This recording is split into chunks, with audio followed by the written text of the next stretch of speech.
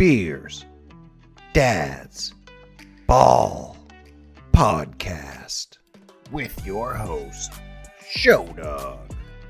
Anthony Richardson looks left, steps up in the pocket, rolls right. There he goes. He's got a linebacker to beat on the sideline. He takes off. He misses the tackle. He's at the 50. He's at the 40. He's at the 30. He's at the 20. Oh, Anthony Richardson is the front runner for the Heisman on his fifth touchdown of the day. Are you fucking kidding me? This kid is electric. Gola? I'm going to just go in a real different direction with this. And I'm going to say boobs.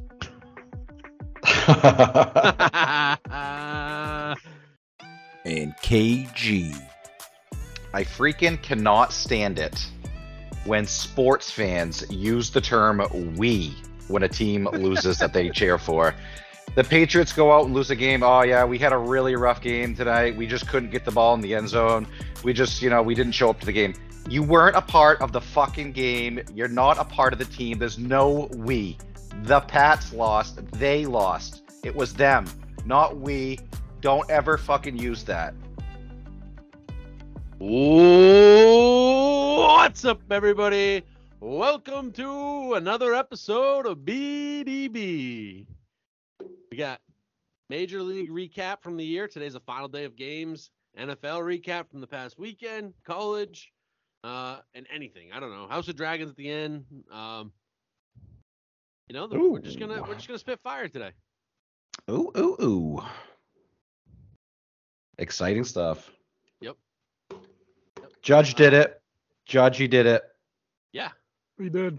Did you guys see the fan that jumped out? That was like probably, I don't know, 10 seats away. Yeah. Well, you know what, though? I understand what he was doing. Yeah, if it fell, because he's like, if that ball landed short, he was getting it.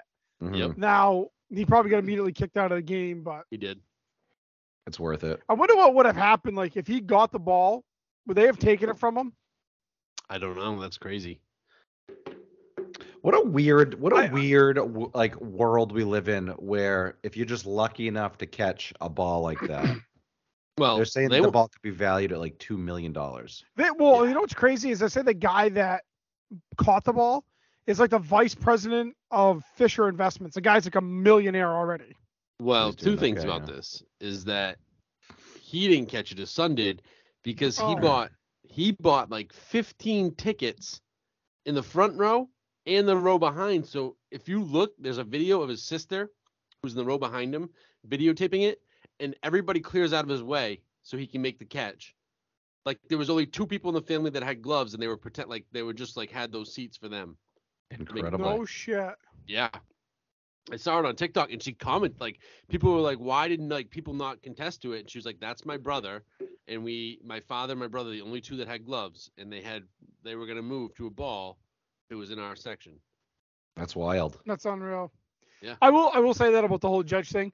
If you're one of those people who say that he's a rightful home run king now, you're a fucking loser. Okay?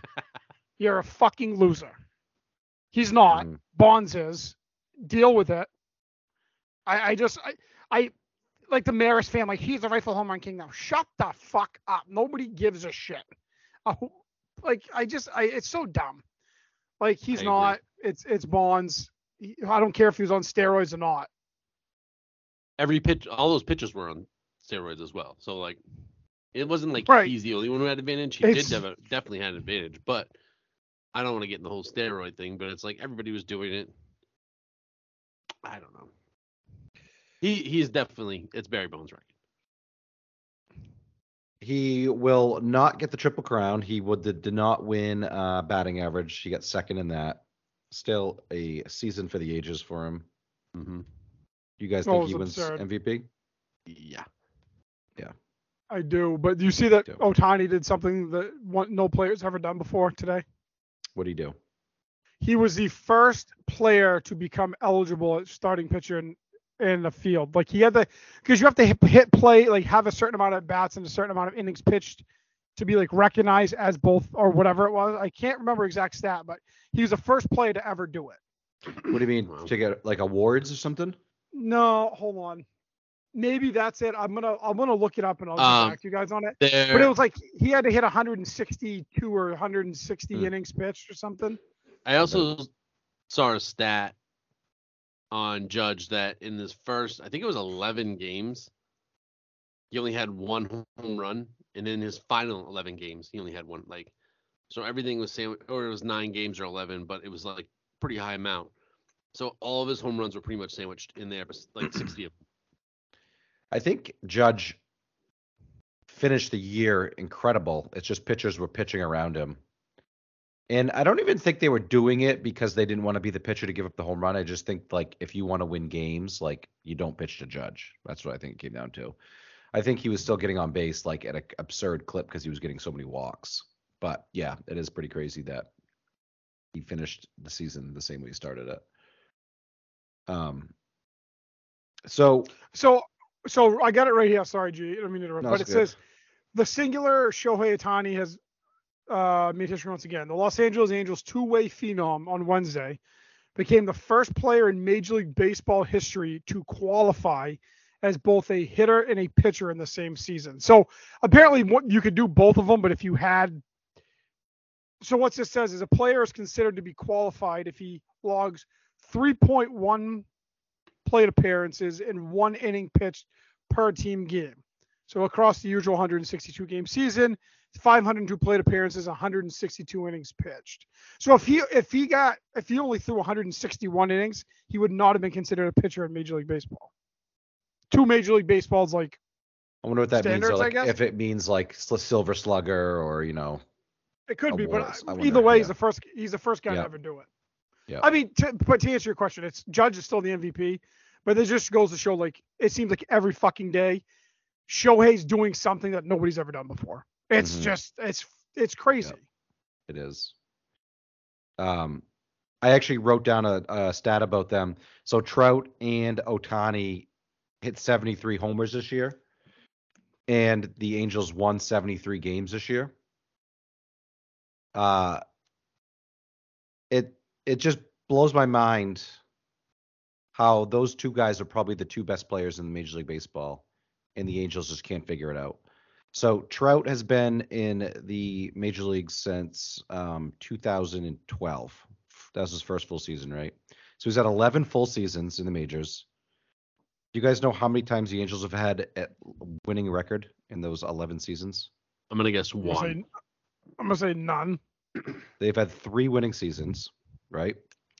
Only one of those, though, was like a good season. Like in 2014, they won like 95 games, made it to the playoffs, got swept first round. So Trout's made to the playoffs 1 time in his career, and he got swept. And never won a game. Wow.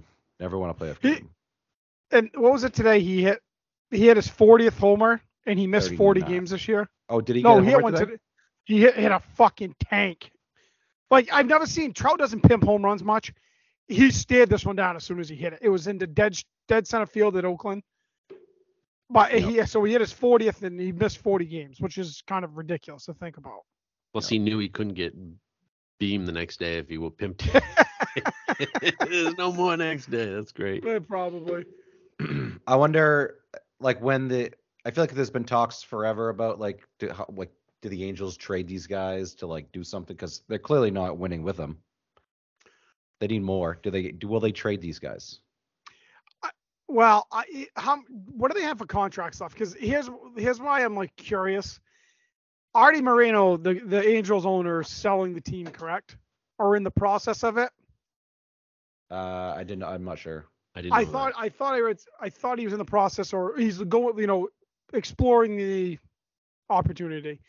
So I think that's a huge thing. Like, if you're anybody, one of these billionaires coming in and looking to buy an organization, you need to, like, I'd almost want to know, either guarantee that Trout and Ohtani are going to be there, Yeah. or not. So I think, I mean, from an organizational standpoint, the best thing they can do is trade both of them and just try to load up on as many guys as they can, because they're saying that the haul that somebody would give for Ohtani is bigger than what they got for Soto. So Trout signed that massive contract, 12 years, $426 million. He signed through 2030, which means he'll be 38 that season. So he becomes unrestricted free agent, just 39-year-old season. That's a long ways away. Ohtani has got arbitration year upcoming, and then he's unrestricted free agent in 2024. Well, didn't they agree on a deal? Didn't they agree to a $30 million contract for him? I do see that somewhere on here, but I thought they agreed to to avoid the arbitration bullshit and just he's gonna make $30 million next year, which he's probably still underpaid. he might be. So then he's unrestricted free agent in 2024, probably. Oh, you're right. $30 million for 2023. It says, yeah. Okay. Yeah. I don't think they will, but they should. I guess is the best way for me to say it.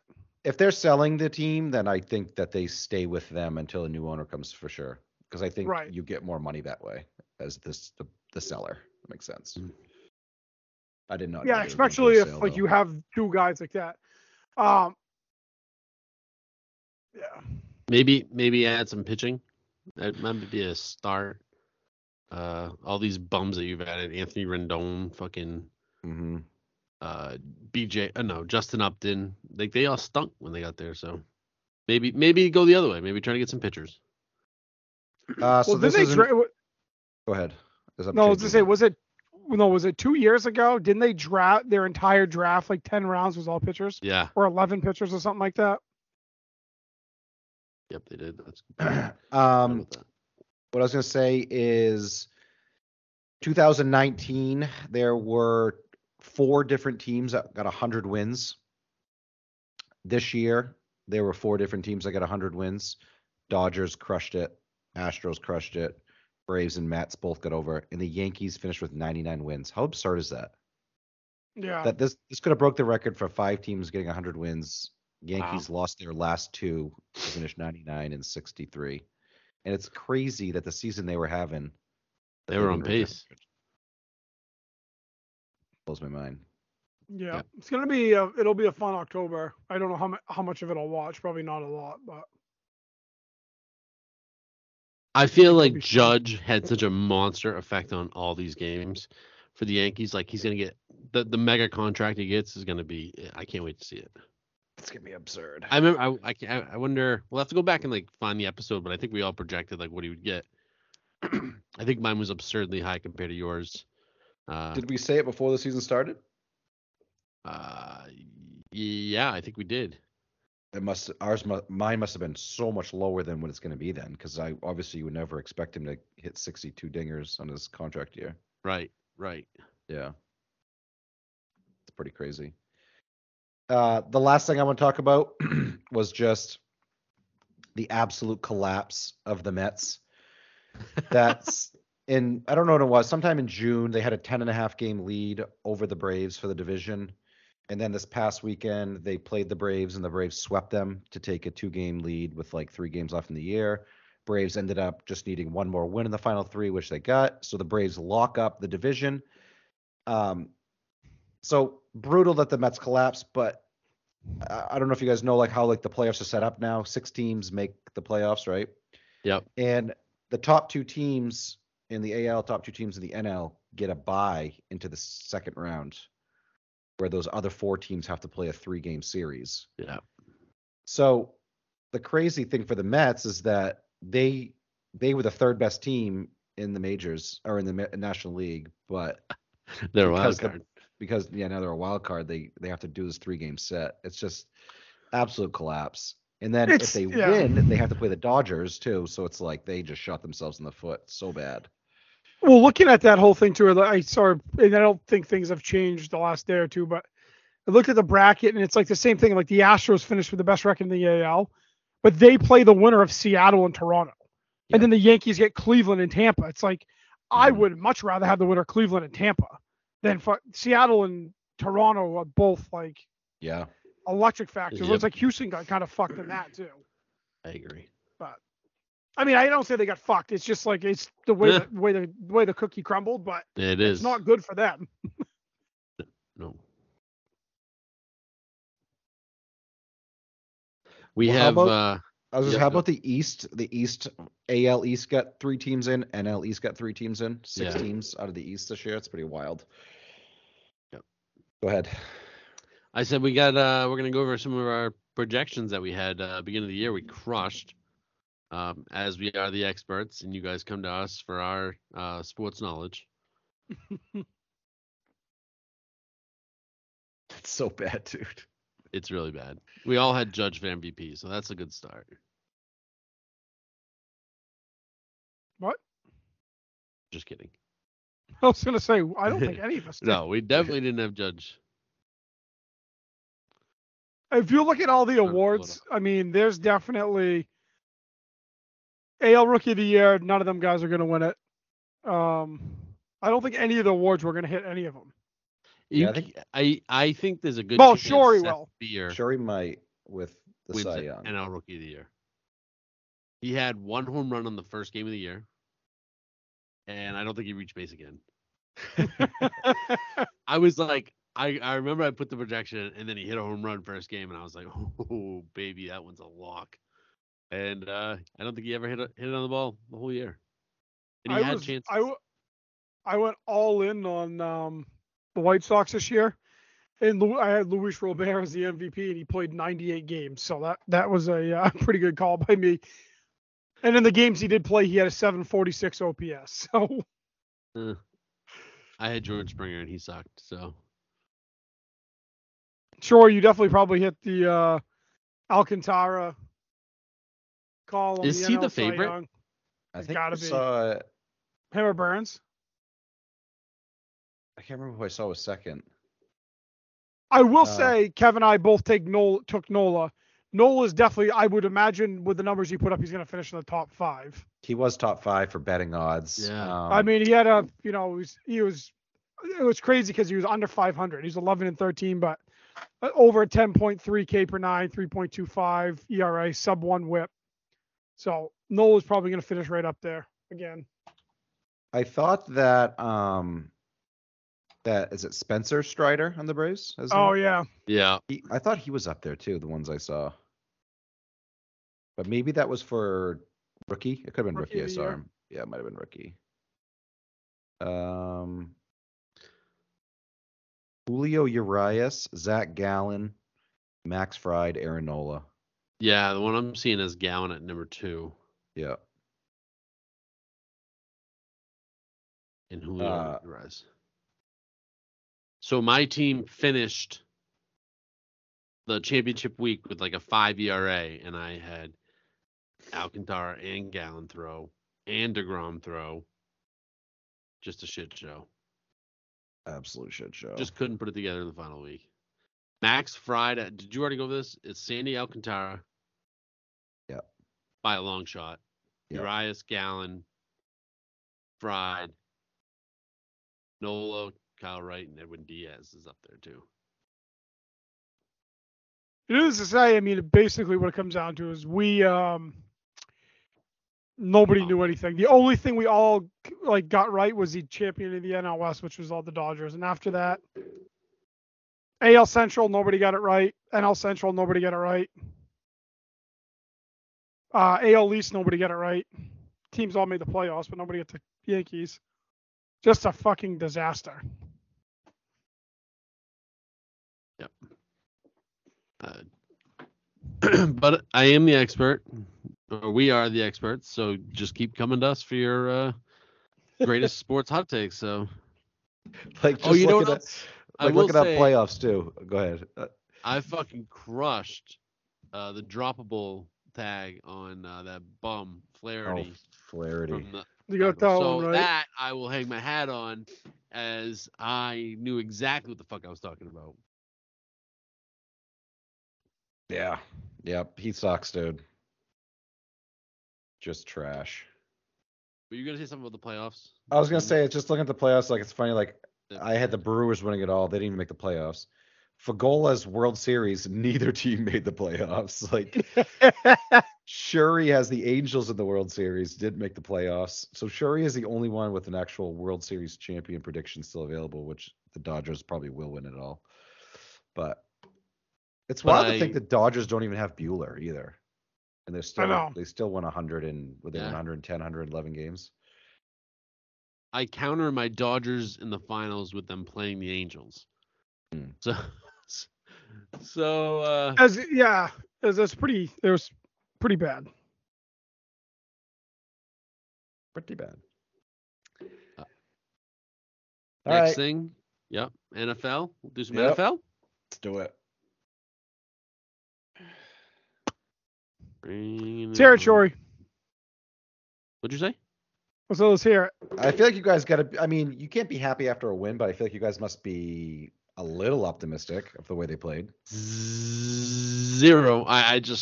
They have no, since Tom left, the Pats have no, they don't know how to win. Like, they're a team that just knows how to lose more than they do know how to win. And it's just like, it's evident. Like, I had no confidence. As soon as that game started getting close, they had no confidence. I had no confidence that they were going to make a good play call to get a first down when they needed it, or to get in position and be aggressive and like, okay, it's 3rd down and 6. Well, we could run the ball because fuck it. We're either going to win it on this drive or lose on this drive. There's no grab your balls and like, this is who I am on this team. It starts with the coach. I've been out with Bill for a while. I continue that Bill is holding us back. Okay, so all you're bringing to me right now is problems. That's all you're bringing is problems. What's your solution? If it's not Belichick, who is it? Because you can house. But okay, so then what are you going to get? You may get fucking a guy like Matt Nagy who sets the franchise back another 10 fucking years. I just think that, like, all I'm saying to you is you're blaming it all on Belichick, but you want to clean house, but it could get a fuck of a lot worse. Like, as bad as you think it is now, you clean house, you get rid of him, you get rid of them all, and then you could be the Patriots could be the Jets, or the Patriots could be the fucking Chicago Bears pretty goddamn quickly. Well, we're like a 500 team at best with Bill right now. Last year, let me say, what was it? What did the Patriots start last year, the first 4 games? What was their record? 1-4, 1-3. Okay, and what did they do right after that? Yeah, but they had no shot at a Super Bowl. No shit, they don't, Shorey, but like they don't have a quarterback that's good enough to do that. That Patriots team, whose fault is it? Yeah. How many quarterbacks in the NFL right now do you think can win a Super Bowl? Because it's not as many as you think. There's 5, maybe. No fucking chance there's 10 guys. None. Yes. No, there's not 10 guys in the NFL that can win a Super Bowl right now. Matt Stafford just won a fucking Super Bowl. You're gonna with one of the most loaded fucking rosters in the NFL, dude. It's not like he was like. Your question was how many winning Super Bowl quarterbacks are in the league? He won one. Okay, so I don't think there's 10 guys. I'm going to disagree with you on that. There's not. I'm just saying, dude. Let's go down the list. So let's just tally them up real quick. All right. It's Mahomes. Gola. Let's just go down. Can Herbert win one? Yes. Okay. Yep. Josh Allen? Yeah. Absolutely. Jalen Hurts? Yeah. Yep. Patrick Mahomes? Yep. Joe Burrow? Yep. No. Yep. I don't think they're going to win one right. Can he? I don't think he'll win one on that roster right now. Tom Brady? I'm going to go with you. Yeah, I'm starting to fucking question that right now. Derek Carr? No. Tua? No. Stafford? I'm going to say yes because he did it. Kyler? No. No, I honestly, and I'm a big Kyler guy. I don't think he can. Lamar? Yep. Rodgers? That one's close. That's the one I was. Yep. That's so was 10. that 9? 8? That's not 10. I think it was 10. That's 10. I didn't agree with Lamar, so I'm saying it's 9. Well, give me one more, Kev. You're going to be scraping the bottom of the barrel to get 10, dude. How about Russell Wilson? No. Okay, you have a better chance of Tua winning. That's kind of my point, though. Like, Russell Wilson is not that good, but with a good roster and a good defense, no. Oh yeah, he good. What about Dak? No. I'm not a Dak guy. As good as the Cowboys look right now, I am. I'm not. I don't know. I don't like Dak that much.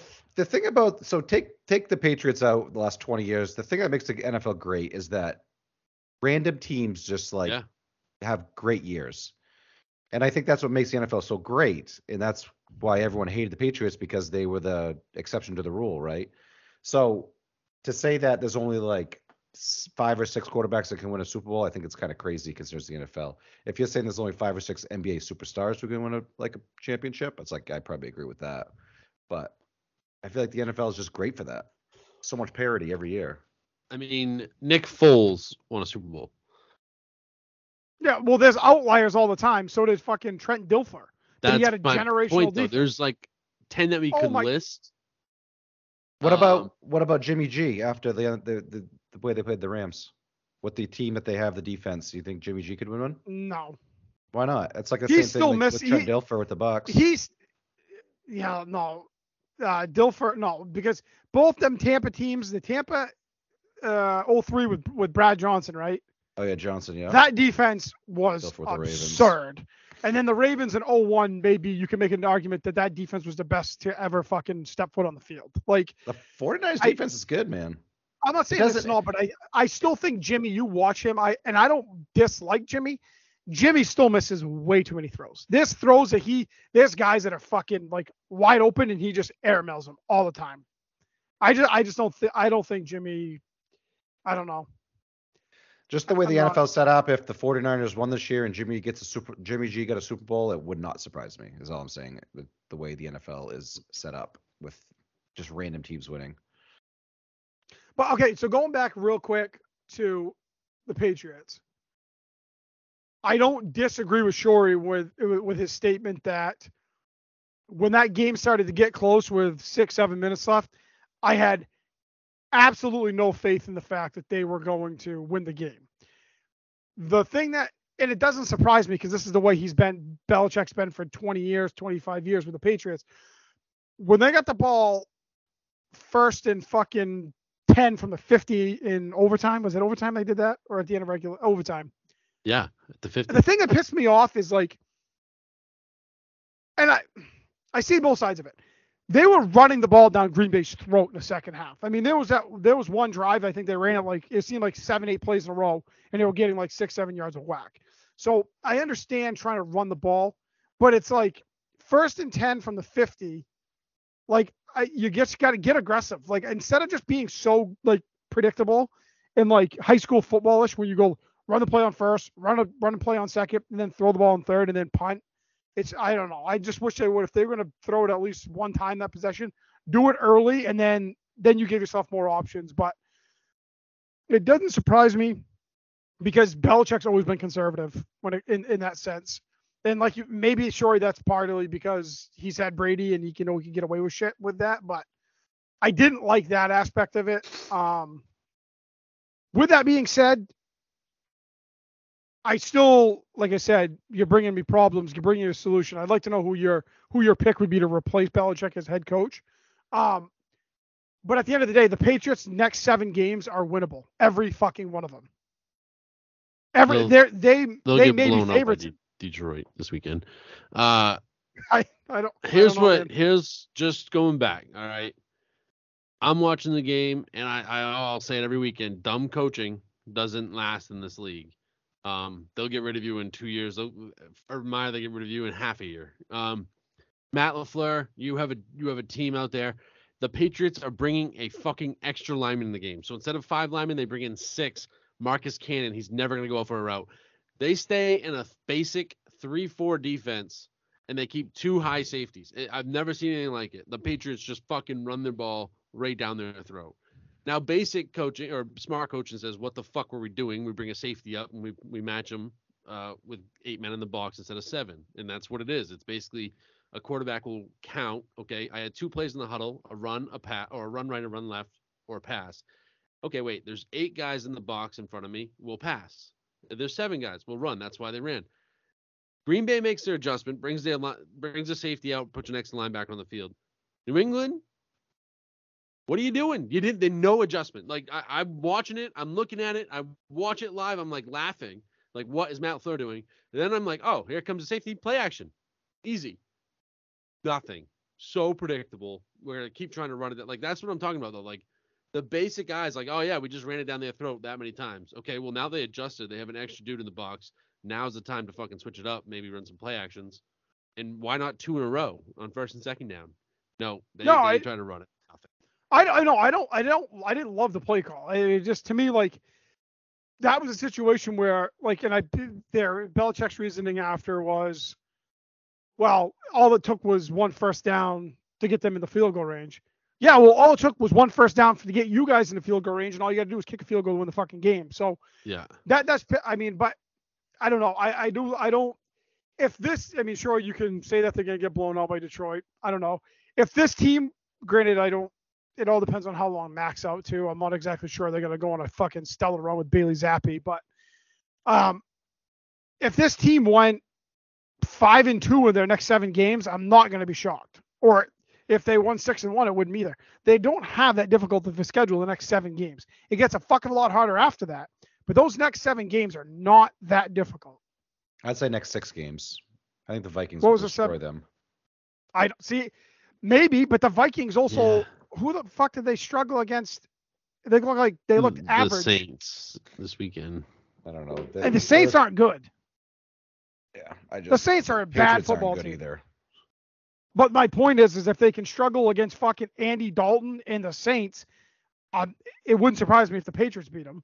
Here's one thing for the Pats this week. St. Brown might be out. DeAndre Swift might be out, right, as well. So that's like their 2 biggest offensive threats. Second worst defense in the NFL has given up 115 points. That's the Seahawks. 115, second, right? The Lions are the worst defense in the NFL, and they've given up 141 points. Absurd. Aren't they the They're best bad. offense as well? It's insane. 141 points. I think they are. Through 4 games. But they're the best offense I in the actually league think the and the worst. Seahawks are right second too. Yeah, they have the most points scored, 140. But without St. Brown and Swift, I mean, then obviously the points for goes down a ton. So, well, they scored 44 without them last week. I don't know. But they were playing the Seahawks, so. I just and Belichick has played golf pretty well in the years past, but they just if Mac don't play Zappi, I'm telling you right fucking now, Zappi's not the answer, and I don't want obviously not. I don't want to hear that from any Pats fan, but also I mean he did not kill ever. them on Sunday. No, I know, but he didn't kill them on Sunday. No. Yeah. I think don't good trust them to have. It's got to light a little fire in the Mac, like. Yeah, I mean, I don't think Zappi's like they get into a situation where he needs to throw the ball 20 to 25 times a game. I'm out on that, but he didn't kill him on Sunday. That wasn't the reason why they lost the game. He did pretty well considering what he came into. Yeah. You don't want to get in a shootout with Detroit. As weird as that sounds, I know it's not the same Detroit of the years past. They have some weapons. Jamal Williams has been running the ball fucking real hard. He's got Hawkinson's that dog a fucking beast. You guys see that speech on Hard Knocks? Nope. Oh, it's so good. I'll have to send it to you. But he like literally gives a speech so like passionate that he starts crying. Crying in the speech. And he's pretty much like, if you were a puppy, get off the porch. This is for the big dogs. I fucking love it. It like literally gets me hyped up.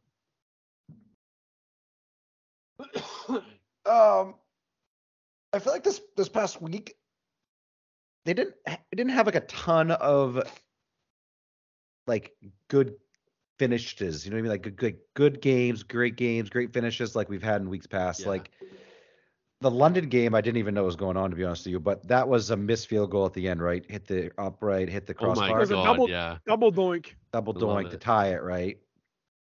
So I mean that's probably the most exciting finish that we had of the week. I think Bengals beating Dolphins. That could be good for our Tyreek freak out on the sidelines. I like that, dude.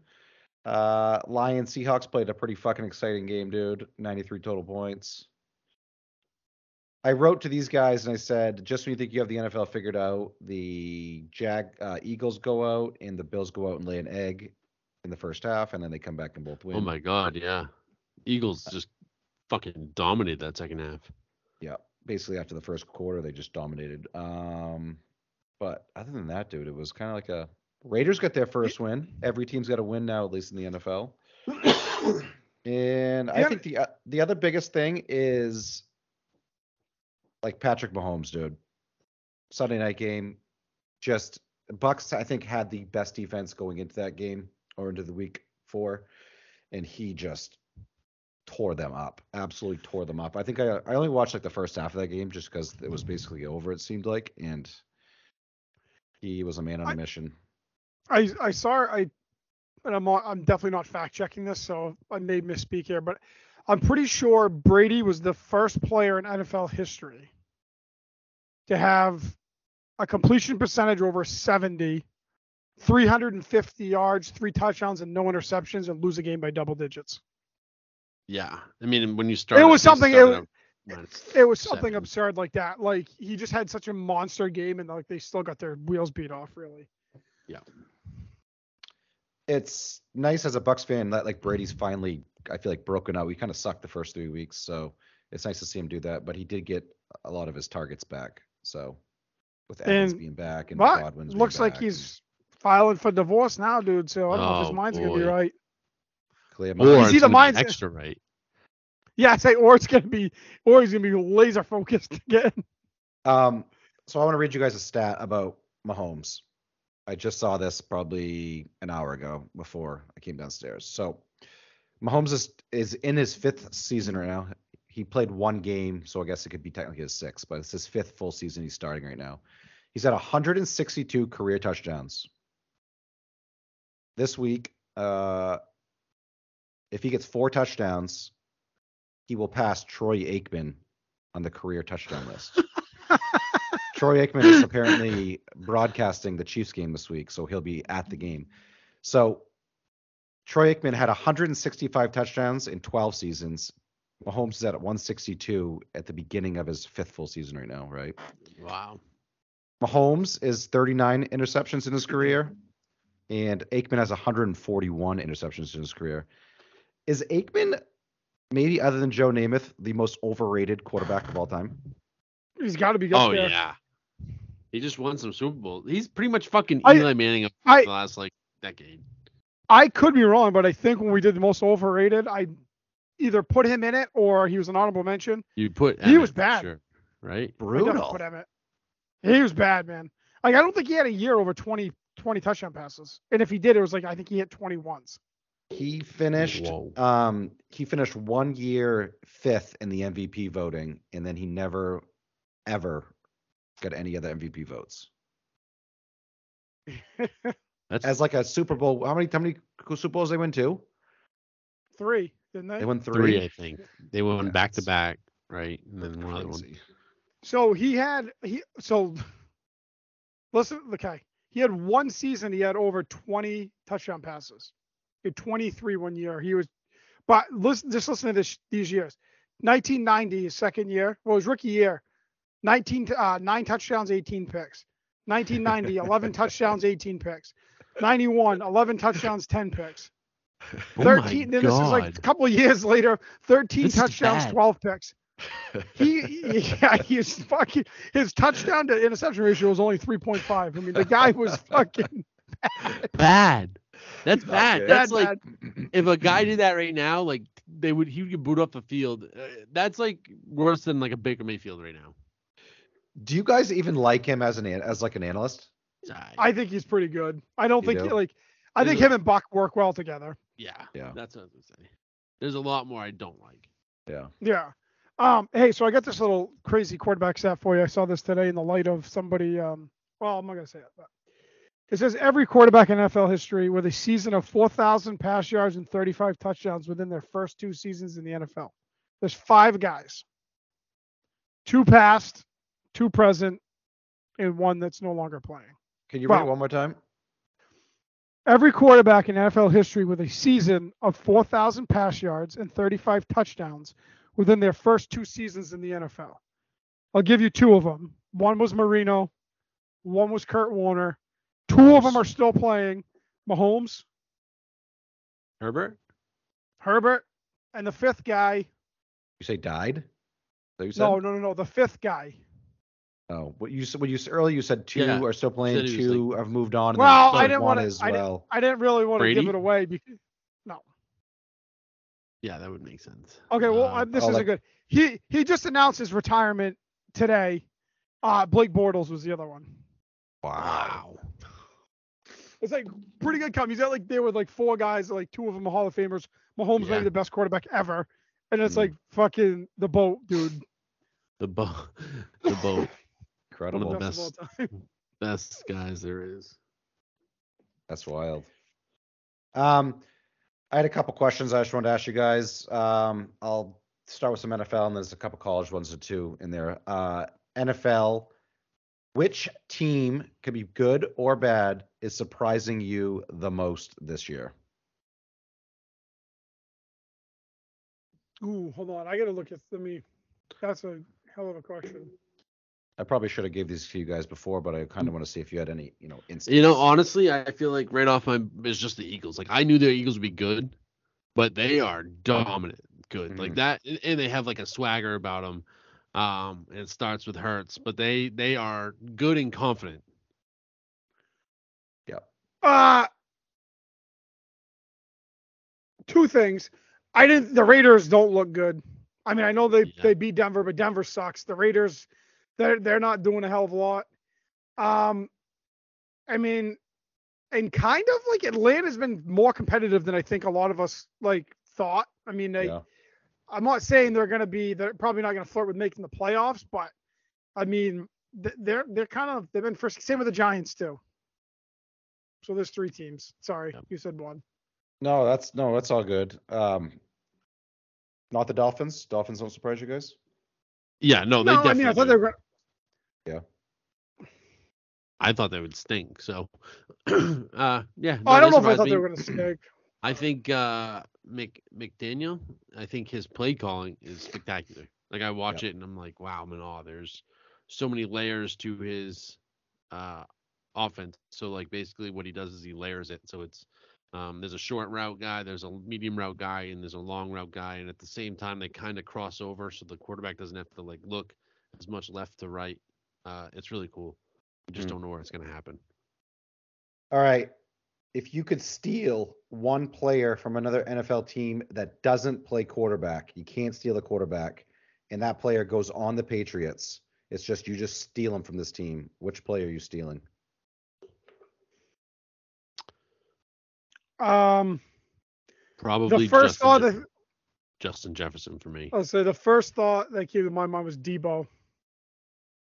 That catch and run he made the other night against the Rams was. Oh, he's so fucking. He was my first thought, man. He's so good. Debo and AJ the Brown the thing I like about Debo is he's so versatile. Like don't get me wrong, like Jefferson, Cobb, Adams, Jamar Chase. Got to throw him in there. Obviously, he's one of the best of all time. But no, I think with Debo, like they line him up in so many different places, like in the backfield. They run, almost use him as a running back sometimes too. So he's so goddamn versatile. I think that obviously age. I don't take age into this, but I think that if you wanted to give Mac Jones the best chance to succeed, I think the best player for him would be Travis Kelce. That's what I think. I think Kelce is fucking incredible. I think he's so much better than the second best tight end in the league. But Andrews is really good, but it's like those two aren't even close. No. Andrews doesn't Kittle.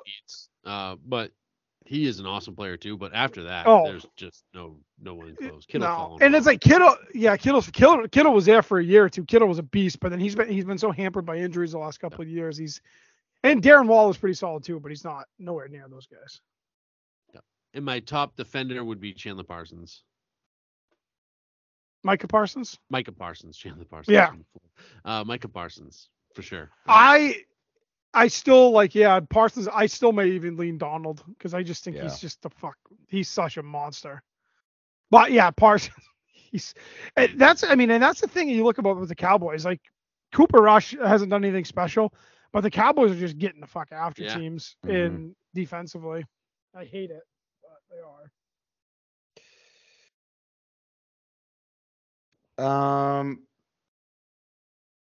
All right, go to college.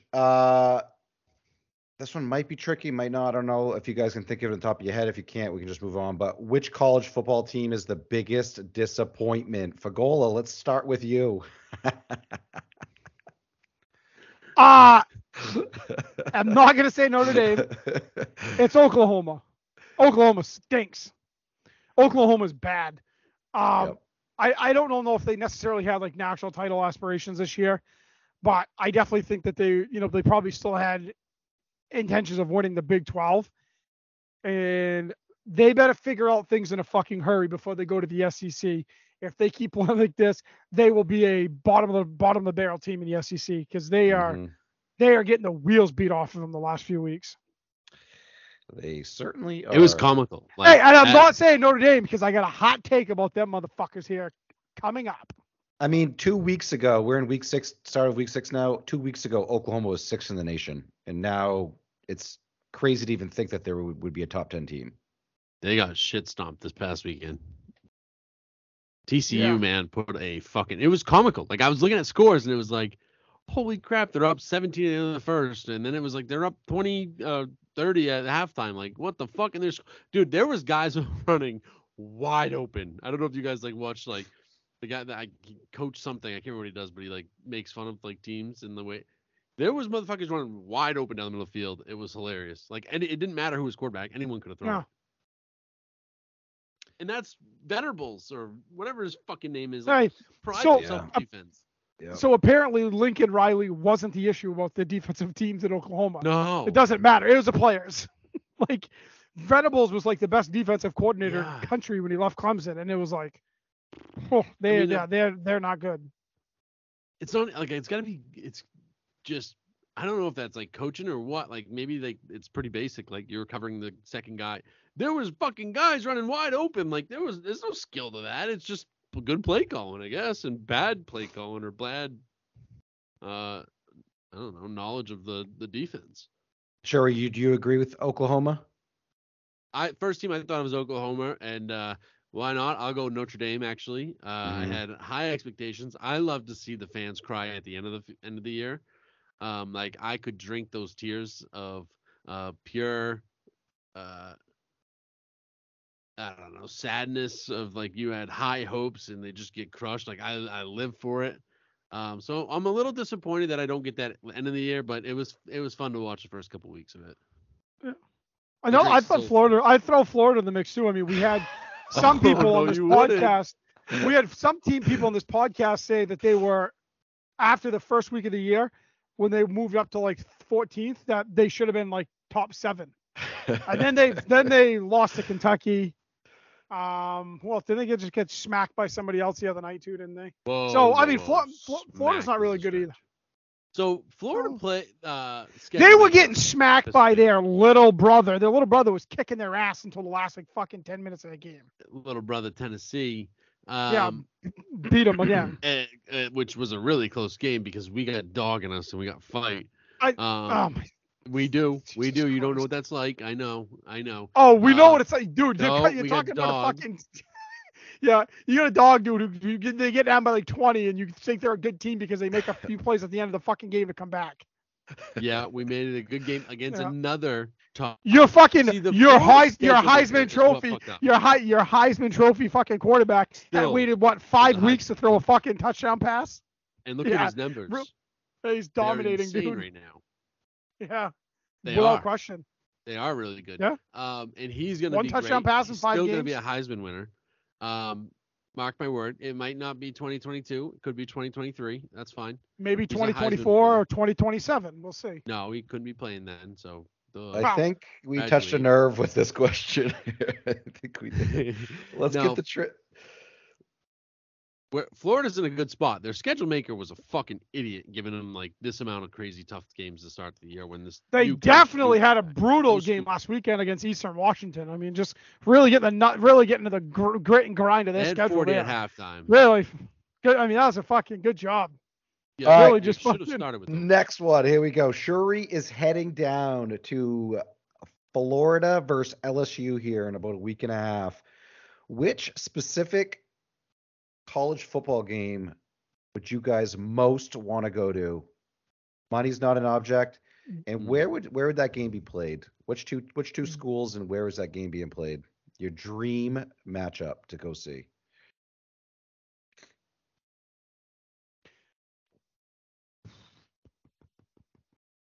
See, I mean, I'd like to say like Notre Dame USC at Notre Dame Stadium. I mean, it's not like Notre Dame Stadium's certainly not it's not like the Big House. But if I'm not gonna go with Notre Dame, it's Michigan, Ohio State at the Big House. That's what mine would be. Yep. Actually, Michigan, Ohio State at either one of the stadiums because they're both absurd. Yeah, the Horseshoe. Yeah, they're both crazy. Honestly, my first thing was the Big House for that game. I don't know I think if it was good again, the Red River rivalry between Oklahoma and Texas, and I think I'd want to go in Texas just because it's Texas. And I've heard it's amazing. So I think that's probably up there for one of the top games I'd want to go to. I think the games would change. Like I think it's very easy to say Ohio State, Michigan because they're 3 and 4 in the nation right now. It's easy to say that, right? If Michigan stinks like they did, for the last 20 years, then it might not be such an easy pick. Like obviously, like when Auburn and Alabama are both pretty nasty, that'd be a pretty awesome one to go to. Yep. Like I guess any of those big rivalry games would be awesome if both even teams are good. Army Navy is one of the best ones. Oh, that'd be sick. I'm pretty sure. Yeah. So I think that's coming to Gillette too. Yeah, it is. I think they're playing that game at Gillette 2 years in a row. I think coming up. Yeah. I'd like to see a night game at Tiger Stadium, LSU too. That would be fucking awesome. Yeah. Against Florida. Katie's cousin Charlie's going down LSU here in a couple weeks. Awesome. Game at LSU. I can't remember who they're playing, but who is ranked now? Playing Bama. LSU versus Bama. Oh, wow. Look at you. Mm-hmm. All right, we're through 5 weeks in college football. Gun to your head, which team wins the national championship? Georgia.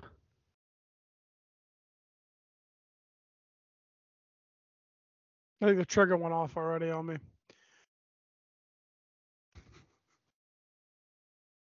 I'm going to say Ohio State.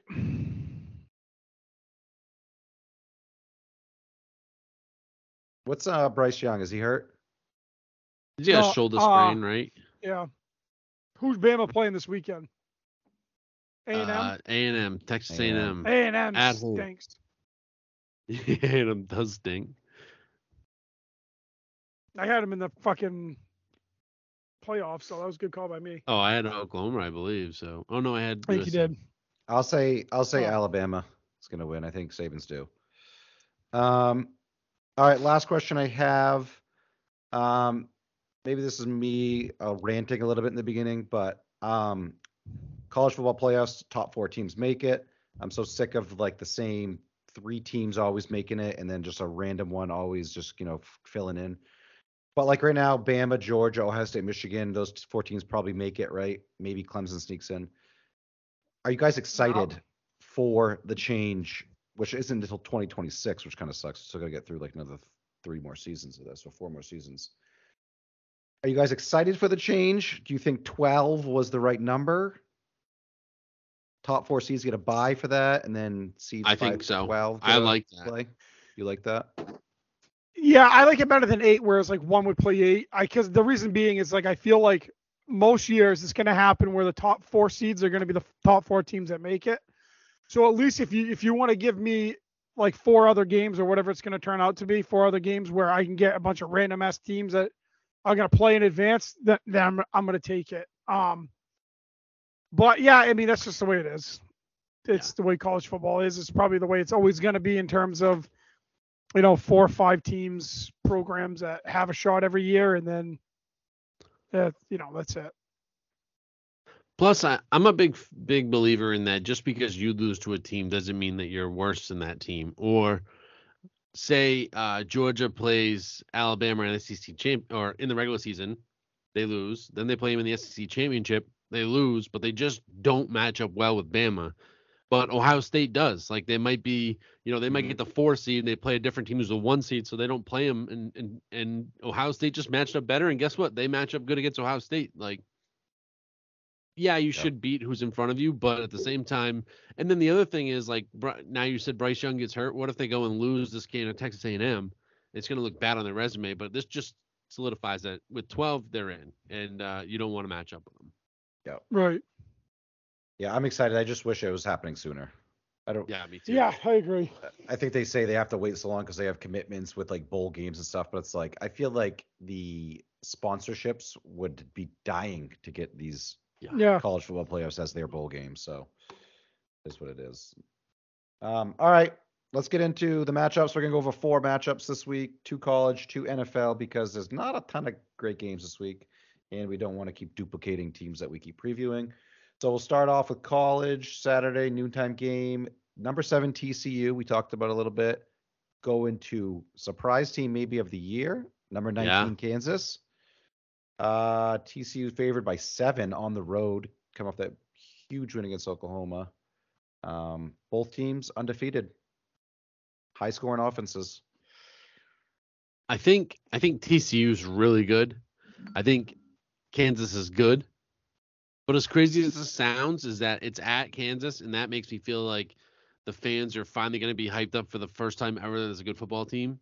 And I feel like that stadium's going to be rocking. Yeah, I do too. I mean, it's one of those things with Kansas. It's like, I feel like each week going into it, I'm going to be like, when's the Magic going to run out? Like, they're obviously a much better team than everybody expected to be. I think their win total was like 2.5.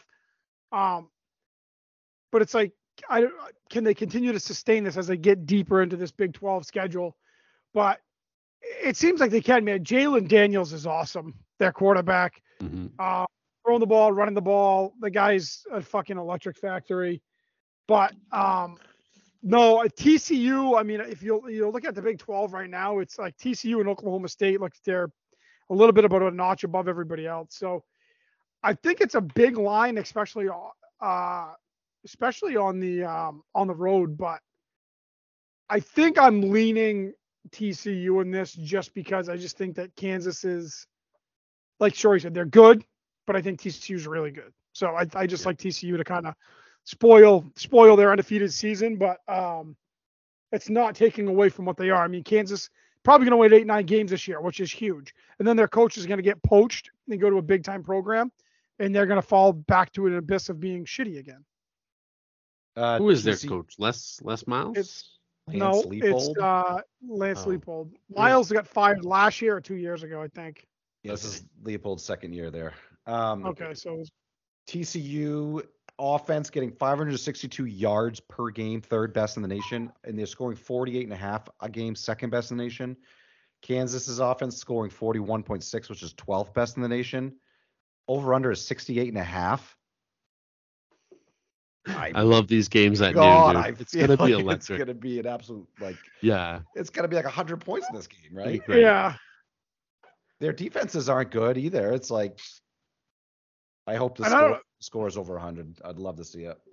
I don't know what it is too. Like TCU always like sneaky some of the best like color scheme uniforms in the country too. I don't know what it is about the purple and black. I love it. I'll say this. TCU seems like the better team, right? TCU, they're 4-0. They've played Colorado, Tarleton, SMU, and Oklahoma, who we think Oklahoma's trash now, right? Yeah. Kansas has played Tennessee Tech trash. They played West Virginia, Houston, Duke, and Iowa State. I feel like it's a much tougher schedule. Of Kansas is much better. But TCU because Iowa State's not bad. Yeah, Iowa State's not bad. Houston had high aspirations. I think they're 2-3. Duke's not a bad football program anymore. I mean, they're not great, but they're not like Duke was 10 years ago. Yeah. Right. And West Virginia's, yeah. I feel like people have this TCU massive win against Oklahoma in the back of their mind, thinking Oklahoma is the 6th best team in the nation still, and I just don't know if that's true. And I haven't even seen Kansas play. I just see the scores after the game. Me either. So I'll tell you, if you get a chance, Jalen Daniels is a whole lot of fun to watch. Probably watch that one. Well, it's Fox Sports 1. I don't even know if that even comes in. I don't even FX 1. It's just regular Fox, isn't it? No, Fox is. I'm pretty sure it's Fox Sports 1. It says Fox in the next game, so I think it's different. Yeah.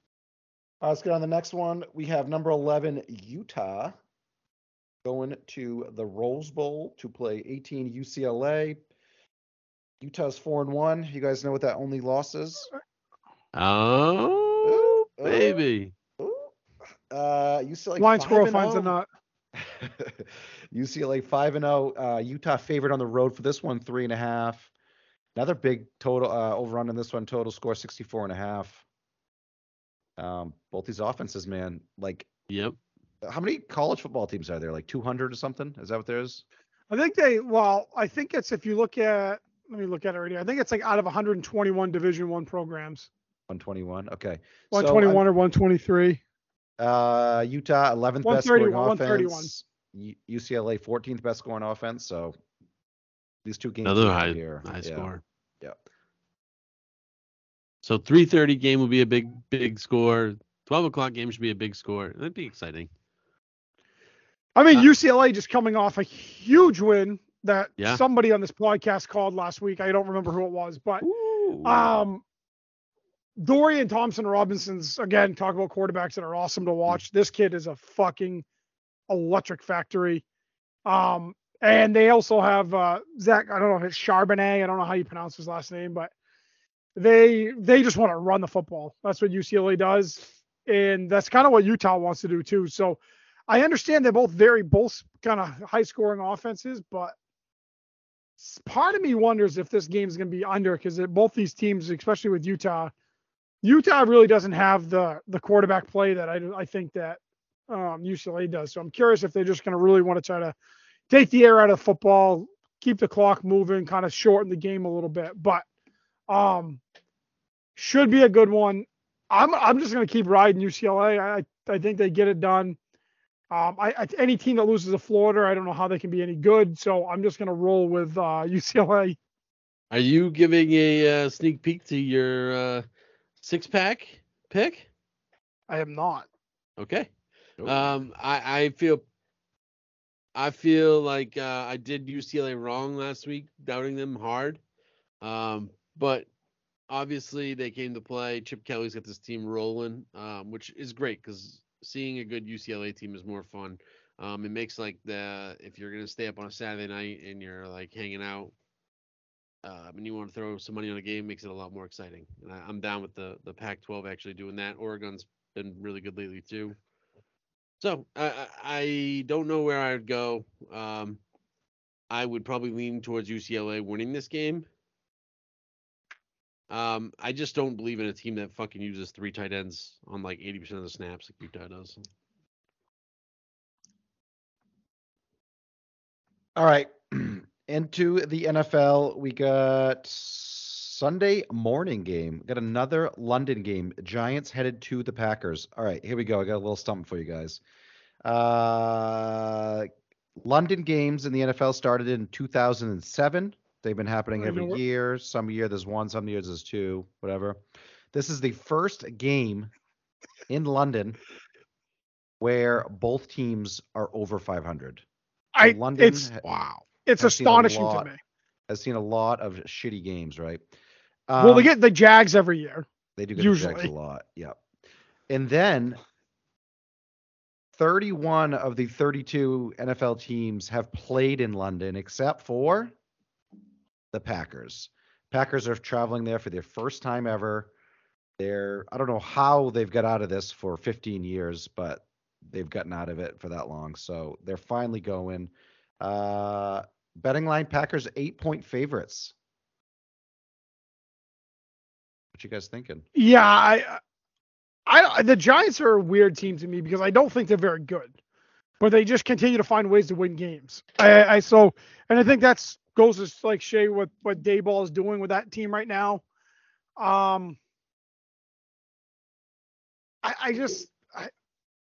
But the Packers, even like watching them play the Patriots, they didn't impress me really a hell of a lot. They have no weapons. And you like notice with the Patriots took away the short passes in the first half. Rodgers just was resulted in throwing the ball downfield, and none of his receivers could ever create separation in the first half. So I don't know. I mean, I think the Packers are a better team, so I'm gonna take the Packers to win. But it's kind of I don't know. It's a gross game to me because I don't think either team's as good as their records say they are. Mm-hmm. I think the Packers, I really do believe that they're pretty good. I do think that they're going to struggle. Well, they are struggling to create plays downfield with their passing game. I think that's because of a lot of rookie wide receivers with Dobbs and Watkins. Watkins, is it? Watson. Yeah, Christian Watson. Yeah, Christian Watson. So I think the Packers are actually really good. I just think they're taking a little while to connect. And we always said it takes 4 weeks with Brady before he starts to really get going. I think you're going to see the same with Green Bay. He's building confidence with these rookie guys. Adam Lazard's still good. And then I just look at the teams that the Giants have beat. Anyone would dream of the schedule in the first couple weeks is Tennessee week 1. I think they're garbage. Mhm. Carolina, garbage. Dallas without Dak, they're okay. They lost. And then Chicago, who's probably the worst team in the NFL. Yeah, they have 3 wins. They should have 3 wins. That doesn't mean they're good. They're like a bottom 7-8 team in the league. I think this is going to be. It's hard for the NFL to have blowouts. I feel like it's not as common, but I think I am hammering for Green Bay to smoke them. If this game was in Green Bay, I think that you would hammer the 8 points as them to cover. I just don't know how Green Bay's going to travel to London. That's the only question mark. I think Green Bay wins too, but I don't know. I feel it being a little ugly. We should say how well Barkley's been playing. Saquon Barkley looks like the best running back in the NFL right now, and he is the best running back in the NFL. And his pass catching ability, his shiftiness for that size is back. He looks great. Like pro sports or anything in life, I guess life in general, injuries are the worst thing that was ever created with life because it robs us of seeing guys like Saquon and like people forgot like how good this guy really was. Yeah. Because he's been out for the last like 3 years, so it's cool to see he's healthy. Hopefully he stays healthy. All right. I instituted this rule where I said that we had to do every Thursday night game, and I completely regret doing that. We got Russ back in the building, baby. So we got our Thursday night game, Indianapolis Colts versus the Denver Broncos. Over-under in this game is 42, and I don't know how. I feel like it should be like 22. Jonathan Taylor's out. And Taylor's out, yep. 3.5 point favorites for the Broncos at home. My thoughts on this game are if you have any shows you want to catch up on, I just do that tomorrow night instead of watching this. I mean, it's just disgusting. Like the NFL's got to be like, I know it's like only week 5 or 4, whatever it is, and they have to be in a situation like, I just wish we could have flexed this game or just done something differently because this is the primetime game on Thursday night is 2 of the worst teams in the league. So gross. Yeah, I'm shocked that we've watched Denver be this bad. And granted, their defense has been pretty good, but their offense is horrendous, and they're still 2-2 somehow. Luck of the schedule, but I think they're going to find out coming up when they have more. They're going to have 2 games against Kansas City coming up. They're going to have 2 games against the Chargers coming up, and they're just going to get fucking blown out. And then Indianapolis, same thing. Without Jonathan Taylor, good luck. Indianapolis dead. Indianapolis dead last in points scored at 14.3. Denver 30th out of 32 teams at 16.5. It's gonna be an absolute gross game. I mean, hey, good thing is that they're prime time on. They were prime time. Were they prime time this past weekend? Sunday? Who, Denver? Yeah. No, they played Raiders. Bucks and Chiefs were Sunday. Oh, sorry. So they're prime time this week. They're prime time next week. They have like 3 more primetime games, so that's good. One of the other, I think probably was a top 10 back in the NFL. Oh my God, Javonte Williams from Denver tore his ACL, so he's definitely not playing. This is out for the year. Yeah. The matchup I'm looking forward to the most is Michael Pittman against anyone, but Michael Pittman against Patrick Surtain. That's going to be a good one. Michael Pittman's he's the real deal. But other than that, I don't know what weapons are in this game anyway. Cortland Sutton's pretty good. Jerry Jeudy, by the way, I called that he sucks. He's even worse than I thought. Yep, not good. If you guys, I don't know if you're looking at it or not. If you're not looking at it, can you guys name who the head coach of the Broncos is?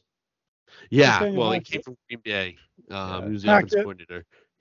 I know him because I've watched their games and the fans just boo the fuck out of him. Never even heard of his name, dude. From New Hampshire. Us doing this thing. Nathaniel Hackett. Good for him, dude. Get a coaching position. Proud of him. All right, that's that. Moving on. Gola, do you want to talk about Natty Light six pack? I don't even have the standings in front of me, but I think your boy is leading again, which He's just back in everything. front. Water finds its level all the time, right? Or is that what it is? That's the saying. It's something like Yeah. that. I don't know. Yeah. Something it along also those can lines. drown But, you. yeah. Speaking of drowning, Shorey in the standings just every week. Just have you been above 500 yet? I don't know if I have. I mean, it's just bad.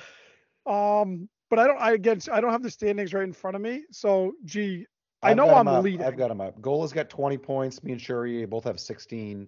Gola's 18 and 12. I'm 12 and 18. Shuri's 14 and 16. This past week, Gola and Shuri both went 4 and 2, but You did. Fagola hit his underdog pick. And then we're not even going to talk about how I went this last week. So, did you get any, Kev? I got one. Yeah, I got one, dude. Yeah, that was Troy, since you're at the bottom of the barrel, do you want to start things off? Maybe it'll be a little change of mojo for you. Am I at the bottom of the barrel? We're tied. But I will start. In points, right? Well, no, I'm bottom of the barrel in record. the standings. I didn't calculate the. Shit. Okay. All right, sorry. Yeah, no, I'll start it right out. Let's go. I'm gonna run with a team that got me points last week. I'm taking Wake Forest again.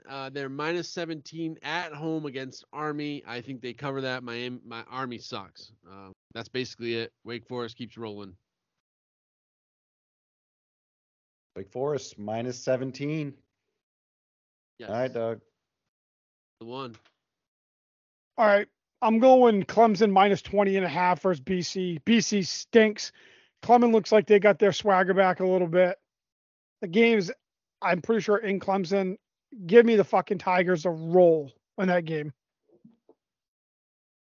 I think it's at BC. Is it at BC? I think so. It doesn't matter. I don't care. It doesn't Yeah, fucking matter. Yeah, BC stinks. It is at BC. Right, yeah.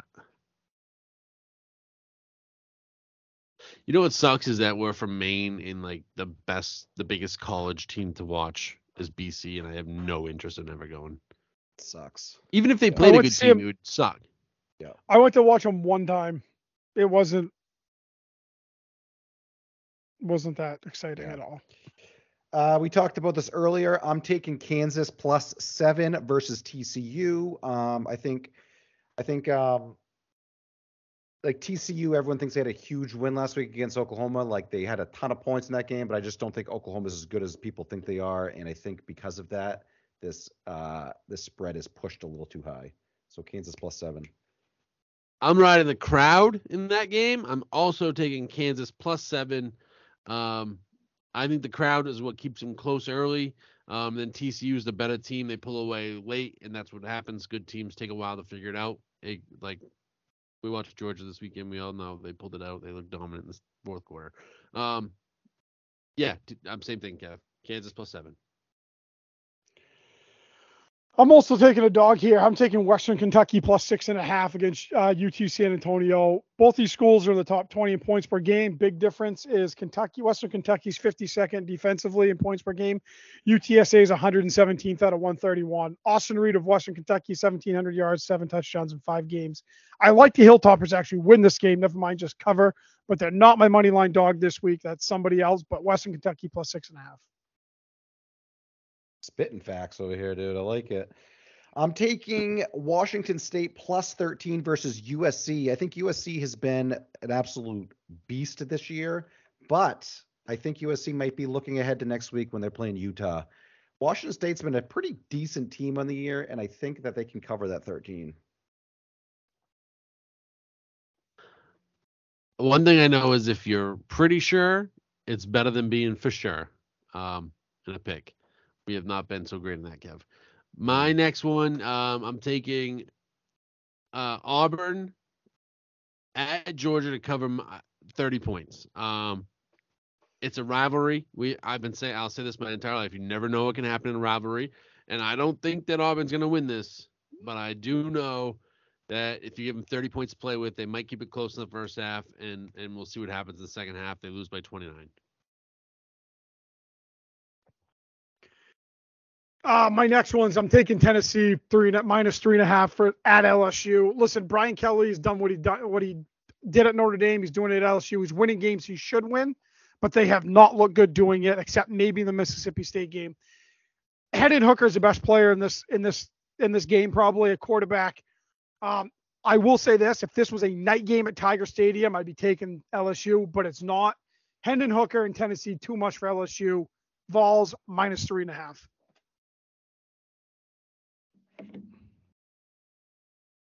I'm going Kansas State. 2-point favorite. I'm taking the -2. They're playing Iowa State. Cyclones have lost the last 2 weeks. They're reeling. K-State. I feel like they lost to Tulane week 3, and I feel like they've righted the ship after that. They've had some pretty dominant wins. I'm taking K-State -2. Good pick. I'll double down on what Gola just had. Tennessee at LSU to cover -3. I just think Hooker's one of the best players maybe in the country right now. And Tennessee's a lot better than what LSU is. I think that's easy money. Easy money right there. All right. I said I had a hot take. Last week, I made a comment that NC State on October 16th or whatever was going to be, we're going to be out of the top 25. Well, I got another little prediction for you boys. Come November 5th, 7:30, South Bend, Indiana, Notre Dame will be 6-2 when their matchup are going against Clemson. They're going to run the table in October. I'm taking the Irish -4 against BYU, and here's why. BYU is 167th in the country against wait, that doesn't make sense because there's not 167 teams in the country against the run. They're not very good against the run. Let's just say that. Notre Dame got their run game going last week 2 weeks ago against UNC, 287 yards, 51 rushes. I expect to see a ton of 12 personnel for Notre Dame. Tyree Estime pounding the rock in Vegas. BYU is 44th in the country scoring-wise, but I think Notre Dame's 12th in the country with sacks per game of just under 4. I think they have the edge rushers and the defensive line to get after BYU. They causes issues. Notre Dame gets above 500. It's going to run the table in October. They're going to be 6-2 when they play Clemson. Give me the fucking Irish -4. Let's go. I'm going to give you that game at -3.5. That's what the line's showing now. I think that line started -2, maybe, but it's going up. So you get 3.5 on that, dude. I already had this one written down. I want to change it, but I'm just not that good at this shit, so I'm not doing it on the fly. I'm taking Clemson -20.5 also against BC.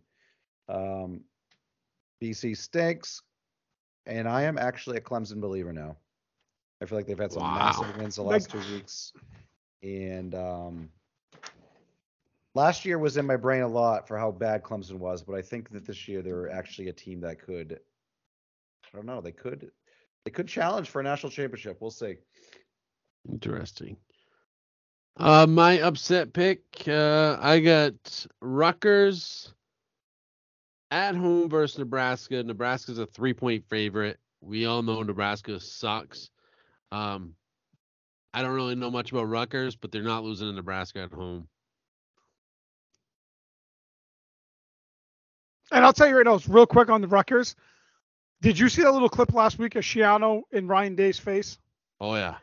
I'm telling you right now, that's no smoke Ryan Day wants. I would bet the house on Shiano whooping that motherfucker's ass if it come down to it. Yeah. Anyways, all right. I'm taking one of the best offenses in the country. They're road dogs, but it's North Carolina going on the road to Miami. UNC has one of the best offenses in the country. They do have a bad defense, but you know what a struggling defense needs? As a team and a coach that are questioning, and their fans are questioning whether or not their starting quarterback should still be starting. So that team's in turmoil. Give me UNC to roll down to Miami, and then people in Miami are going to want Cristobal's head on a fucking stake because they had high expectations. It didn't happen. UNC rolls on Saturday. Miami coming off a 14-point loss to Middle Tennessee, dude, at home. Rough. We talked about this game too. I'm taking UCLA to beat Utah. That's a 4.5-point game. Utah is playing USC next week. I think Utah has had that matchup circled on their schedule from the beginning of the season because those were the two top teams in the Pac-12. And I think the Bruins team, I think Chip Kelly's going to playing good enough that they're going to win this game at home. It's a huge thing to have this game at home. I'm taking UCLA to win that one. Pac-12's back, baby. Back. Last one. I got Oregon at Arizona. I am the underman now. I believe I got mine right last week. Oh, I know I did. And I will ride what's hot because that's what you got to do. The over-under is at 71, and I do know that's a lot of fucking points. I'm just going to say it's under. I don't know why. That's a lot of points. They probably have it at halftime, but. So, I got to admit, I looked at the matchups this week, and two games, there was like two games that stood out to me in terms of over-unders. And when I looked, I'm like, I like the under in both. And then I realized I'm not a loser. So yes, I just found a random game. Under. So I'm taking Wyoming, New Mexico over 37. I have no stats to back this up. It's only 37 fucking points. They have to figure it out. It's 37 goddamn points. So gotta figure it out. Wyoming, New Mexico over 37. I liked too many unders this week, and I just went with like the lowest total I could find. Love it. That's what I did All right. A couple weeks ago. Gun to your head, would you rather watch Wyoming, New Mexico, or would you rather watch Indianapolis, Denver? Oh, Wyoming, New Mexico. Give me a college game over that fucking shit. A college game for the 37 over-under is brutal. Man. You know the thing is I'm going to scroll down here through real quick. I'm pretty sure when I looked, that's not the lowest total. I thought I saw one earlier that was lower than that. All right, I'm going Texas, Oklahoma. I think both teams suck, but you know what? Their offenses, both of them are 32nd or better in the nation. Both defenses are 160th or worse in the nation. 65.5 points is this. I'm taking the over on that game. Let's go. And I think there's a chance Quinn Ewers is back for Texas. Oh, the other one. So I was just looking. The other one was Iowa, Illinois is 36.5. Oh, shocking. Iowa. Oh, Iowa. Yeah, shocking. Must be miserable to go to fucking school. Oh my fuck! Like in the absolute middle of goddamn nowhere, dude. And then your football team struggles to put up 10 points in a game. Yeah. That's where Estrella's going, isn't it? Oh no, he's going to Tennessee. Too many white kids, man. Too many white kids. Just fucking awful. All right, let's get into it, Gola. Recap. Whew. I'll tell you right now, House of Dragon this past episode. Did a lot of fucking happen. I don't even know where to start. Like, they started out with the funeral, right? Mm-hmm. So I'm like this week's been foggy for me, so yep, they started. You guys might have to step in and. No. Yeah. Okay. Oh wow. Yeah. Well, this is not my forte. So, for me. I came around, first thing first, I came around to the new characters a little bit more. So I will say I'm happy about that. But I just feel like I don't even know where to start either. There's so much. That scene in the castle with Rhaenyra and the queen where she Allison. had the knife. Yeah. Yeah. I mean, my heart was pounding. Like, I don't think I blinked for like a good 6-7 minutes. I was never upset with the new Alicent actress. I think that was fine. It was just I loved Rhaenyra so much that was hard. But I will say that this episode really brought it with the her making out with her uncle there, Damon. A little bit more tolerable. And it's a little bit more tolerable now that she's like a little bit older looking. You know what I mean? I don't know. She's not 12. Yeah, she's not this young little girl making out with her uncle. So I think that made it a little easier to watch. I was gonna say too, and like there was like the opening scene at the funeral for like Lena. Was that her name, Lena? Yeah, that sounds right.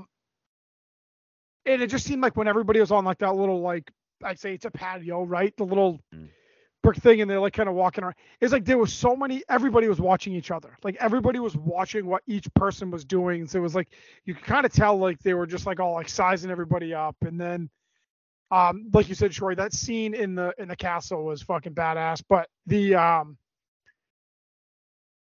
and then I'm trying to think what else took place. I mean, what set up that in the castle, just Aegon, I think it's Aegon. Oh, yeah. Aegon getting the dragon that was Lena's dragon, which is like the biggest of the dragons that are like biggest around, basically. That was pretty badass, that kid, because he was always getting picked on for not having a dragon, and now he's got like the biggest badass of them all. I'm sure that's going to come into play here. I think he did lose a fucking eye. Yeah. The king is in a tough spot for where his loyalty, falls between his new family, his old family. But first thing, I just want to say, Damon waited no time to find a new girl. At the funeral, brings Rhaenyra back, bangs her. That guy's he's good for the show, but he is just a wild card of a human being. Yeah, he is. I wanted to say so obviously the hand of the king, he died last episode because Alicent, had them set fire to whatever their family. Varys or whatever his name is. Did they announce that is Otto the hand again? Yes. Back. So because they showed him at the funeral, I think he was there or whatever, and like there was a scene like it was kind of subtle, but he's standing there, and he like just happened like the camera just kind of pans down towards his chest, and he's got the pin on. But I don't think they ever announced it. Like they didn't have like a not a ceremony, but like they never showed like one of them the tables that they meet at or whatever. Yeah. And like mentioned it. He was just kind of there. So I was like, did I miss something? That guy's a fucking snake. Yeah, he is. And then the thing at the end, obviously, with Rhaenyra's husband, they kind of. Do you guys? So I read some stuff after. So I kind of read some stuff after this and about this whole episode and that whole situation, and it was a couple theories on it that was the plan right from the get-go, that Rhaenyra and Daemon said, hey, we'll fake his death, then we can get married, and they'll go over there and do what they want to do. And then the other part of it was, well, no, that their initial plan was Daemon was actually going to kill him or have him killed, and they just kind of like called an audible to last minute, and like because the scene before it, you see somebody walking down the stairs, breaks the neck of the guard or whatever, and then that's obviously the individual that ends up in a fire. But do you guys think that was the original plan from Rhaenyra and Daemon? That, we're going to fake his death, he'll go away. Or do you actually think that I can't remember his name either, but that they just audibled and they said, this is what we're going to do, and everybody's going to think we're dead, but I'm dead, but I'm actually not. I bet that was always Rhaenyra's plan, because I feel like she did know he was a good person and she didn't want to just kill a good person. She's just so smart too. And but I don't think that. I think Damon's a dickhead, though. He would have just been like, let's just fucking kill him so it doesn't get out. Right. That's what I'm saying. So because I saw that in like, there was like two thoughts, because I think in the actual books, he dies, actually dies in the book. Oh, really? I thought that one of the things I read that said like, that's the way it ended, and the way that episode ended was not how it actually ended there. So I don't even remember for the scenes for the next episode. Like I feel like it was chaos, and I don't even remember what was even like the premise of this next episode. You know what I mean? I didn't watch it, I don't think. So I don't. Sometimes it's like I like watching it, but it's weird because I don't like to see the. I like to see the recap, like why they did things, but not the scenes to the next. Right, and I feel like when I watched the first preview I watched was for the episode that was Sunday, and I feel like I thought there was going to be a bunch of battles and shit going on, and like nothing happened. Like the way they like cut it, it's like it makes you think it's like one thing's going to happen and another thing did. So I actually, you know what, I did watch it, and now but I don't remember Yeah, nothing stuck What out. the hell nothing happens? stood out to me, so I don't even. Because there's like 3 episodes left, right? Is there? That was I 10. think so. It's supposed to be 10. Okay, so does the King make it through season 1? I bet he dies in No. this episode. Like 9 or 10, he dies. I bet he dies in episode 10. Just a little cliffhanger going into season 2. Yeah. That's my guess. We'll see. Do you guys got any? Rhaenyra right now is never been stronger though with Daemon beside her. Oh God, just No a one. beast. No one should No, challenge I it. know, but you look at the whole thing because the Sea Snake's probably going to think that Lord Corlys is going to think that they had something to do. She had something to do with it, so she can marry Daemon. So there's a chance that their alliance is going to they're going to stick with the Queen and that whole thing when it comes down to it. So. But it's his grandkids. And they have. It is, but Damon's kids are his grandkids. Yeah. Right. Well, I guess Rhaenyra's are not, but. Right.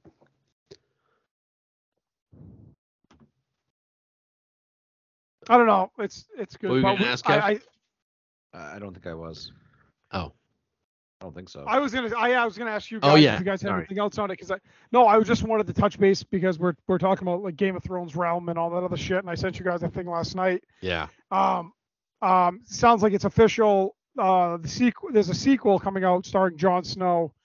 Filming will begin in December. The show's gonna air sometime in 2024. And I mean, I said this to you guys last in the group chat. I'm a glutton for this shit, so just feed me all the Game of Thrones stuff that I can get. I fucking love it. I'm going into it full well, knowing that some of it's probably going to suck. It's not all going to hit, but I can tell you that Game of Thrones was fucking awesome. So far, this is awesome. So I'm all in.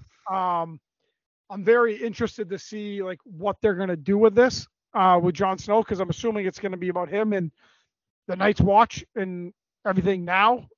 So I'm gassed up for it. I fucking love Jon Snow. So I think the last we saw him, he was going above the wall. He was going with the wildlings, I think, to live with the wildlings. So. Oh, okay. We'll see if he's living with all the giants and whatnot. That'd be kind of cool. I'll say because I would imagine they're gonna have to come up with something else. Maybe I'm wrong with this, but do we know? Was this Jon Snow, this sequel, have anything to do with the books that George R.R. Martin wrote? Or is this just HBO rolling off? I think it's I think it's their own writers. Just because Martin hasn't finished the books yet, and so, but the Game of Thrones had been finished. That hadn't been finished in the books. I can't imagine that this further in the timeline has been written by him. So I'm thinking they're going off the cuff on this. So who knows? So I'm just thinking there's got to be some other enemy that shows them. I mean, I would imagine, right? Yeah, I can't imagine it's just going to be all fucking rainbows and unicorns. Yeah. I think it'd be so badass if they were able to get people to come back even for an episode, Yeah. Yeah. I agree. I had such low expectations for House of Dragon. But now that it's phenomenal, my expectations for the Jon Snow one are going to be so high. I wonder if mine were too low for this one and now they're going to be too high for the next one. So the hard thing is that House of the Dragon is based on Martin's books, where Snow's not going to be based on his books, except for the character. So it's I could picture Snow sucking, where House of the Dragons is good, because Martin's good at writing.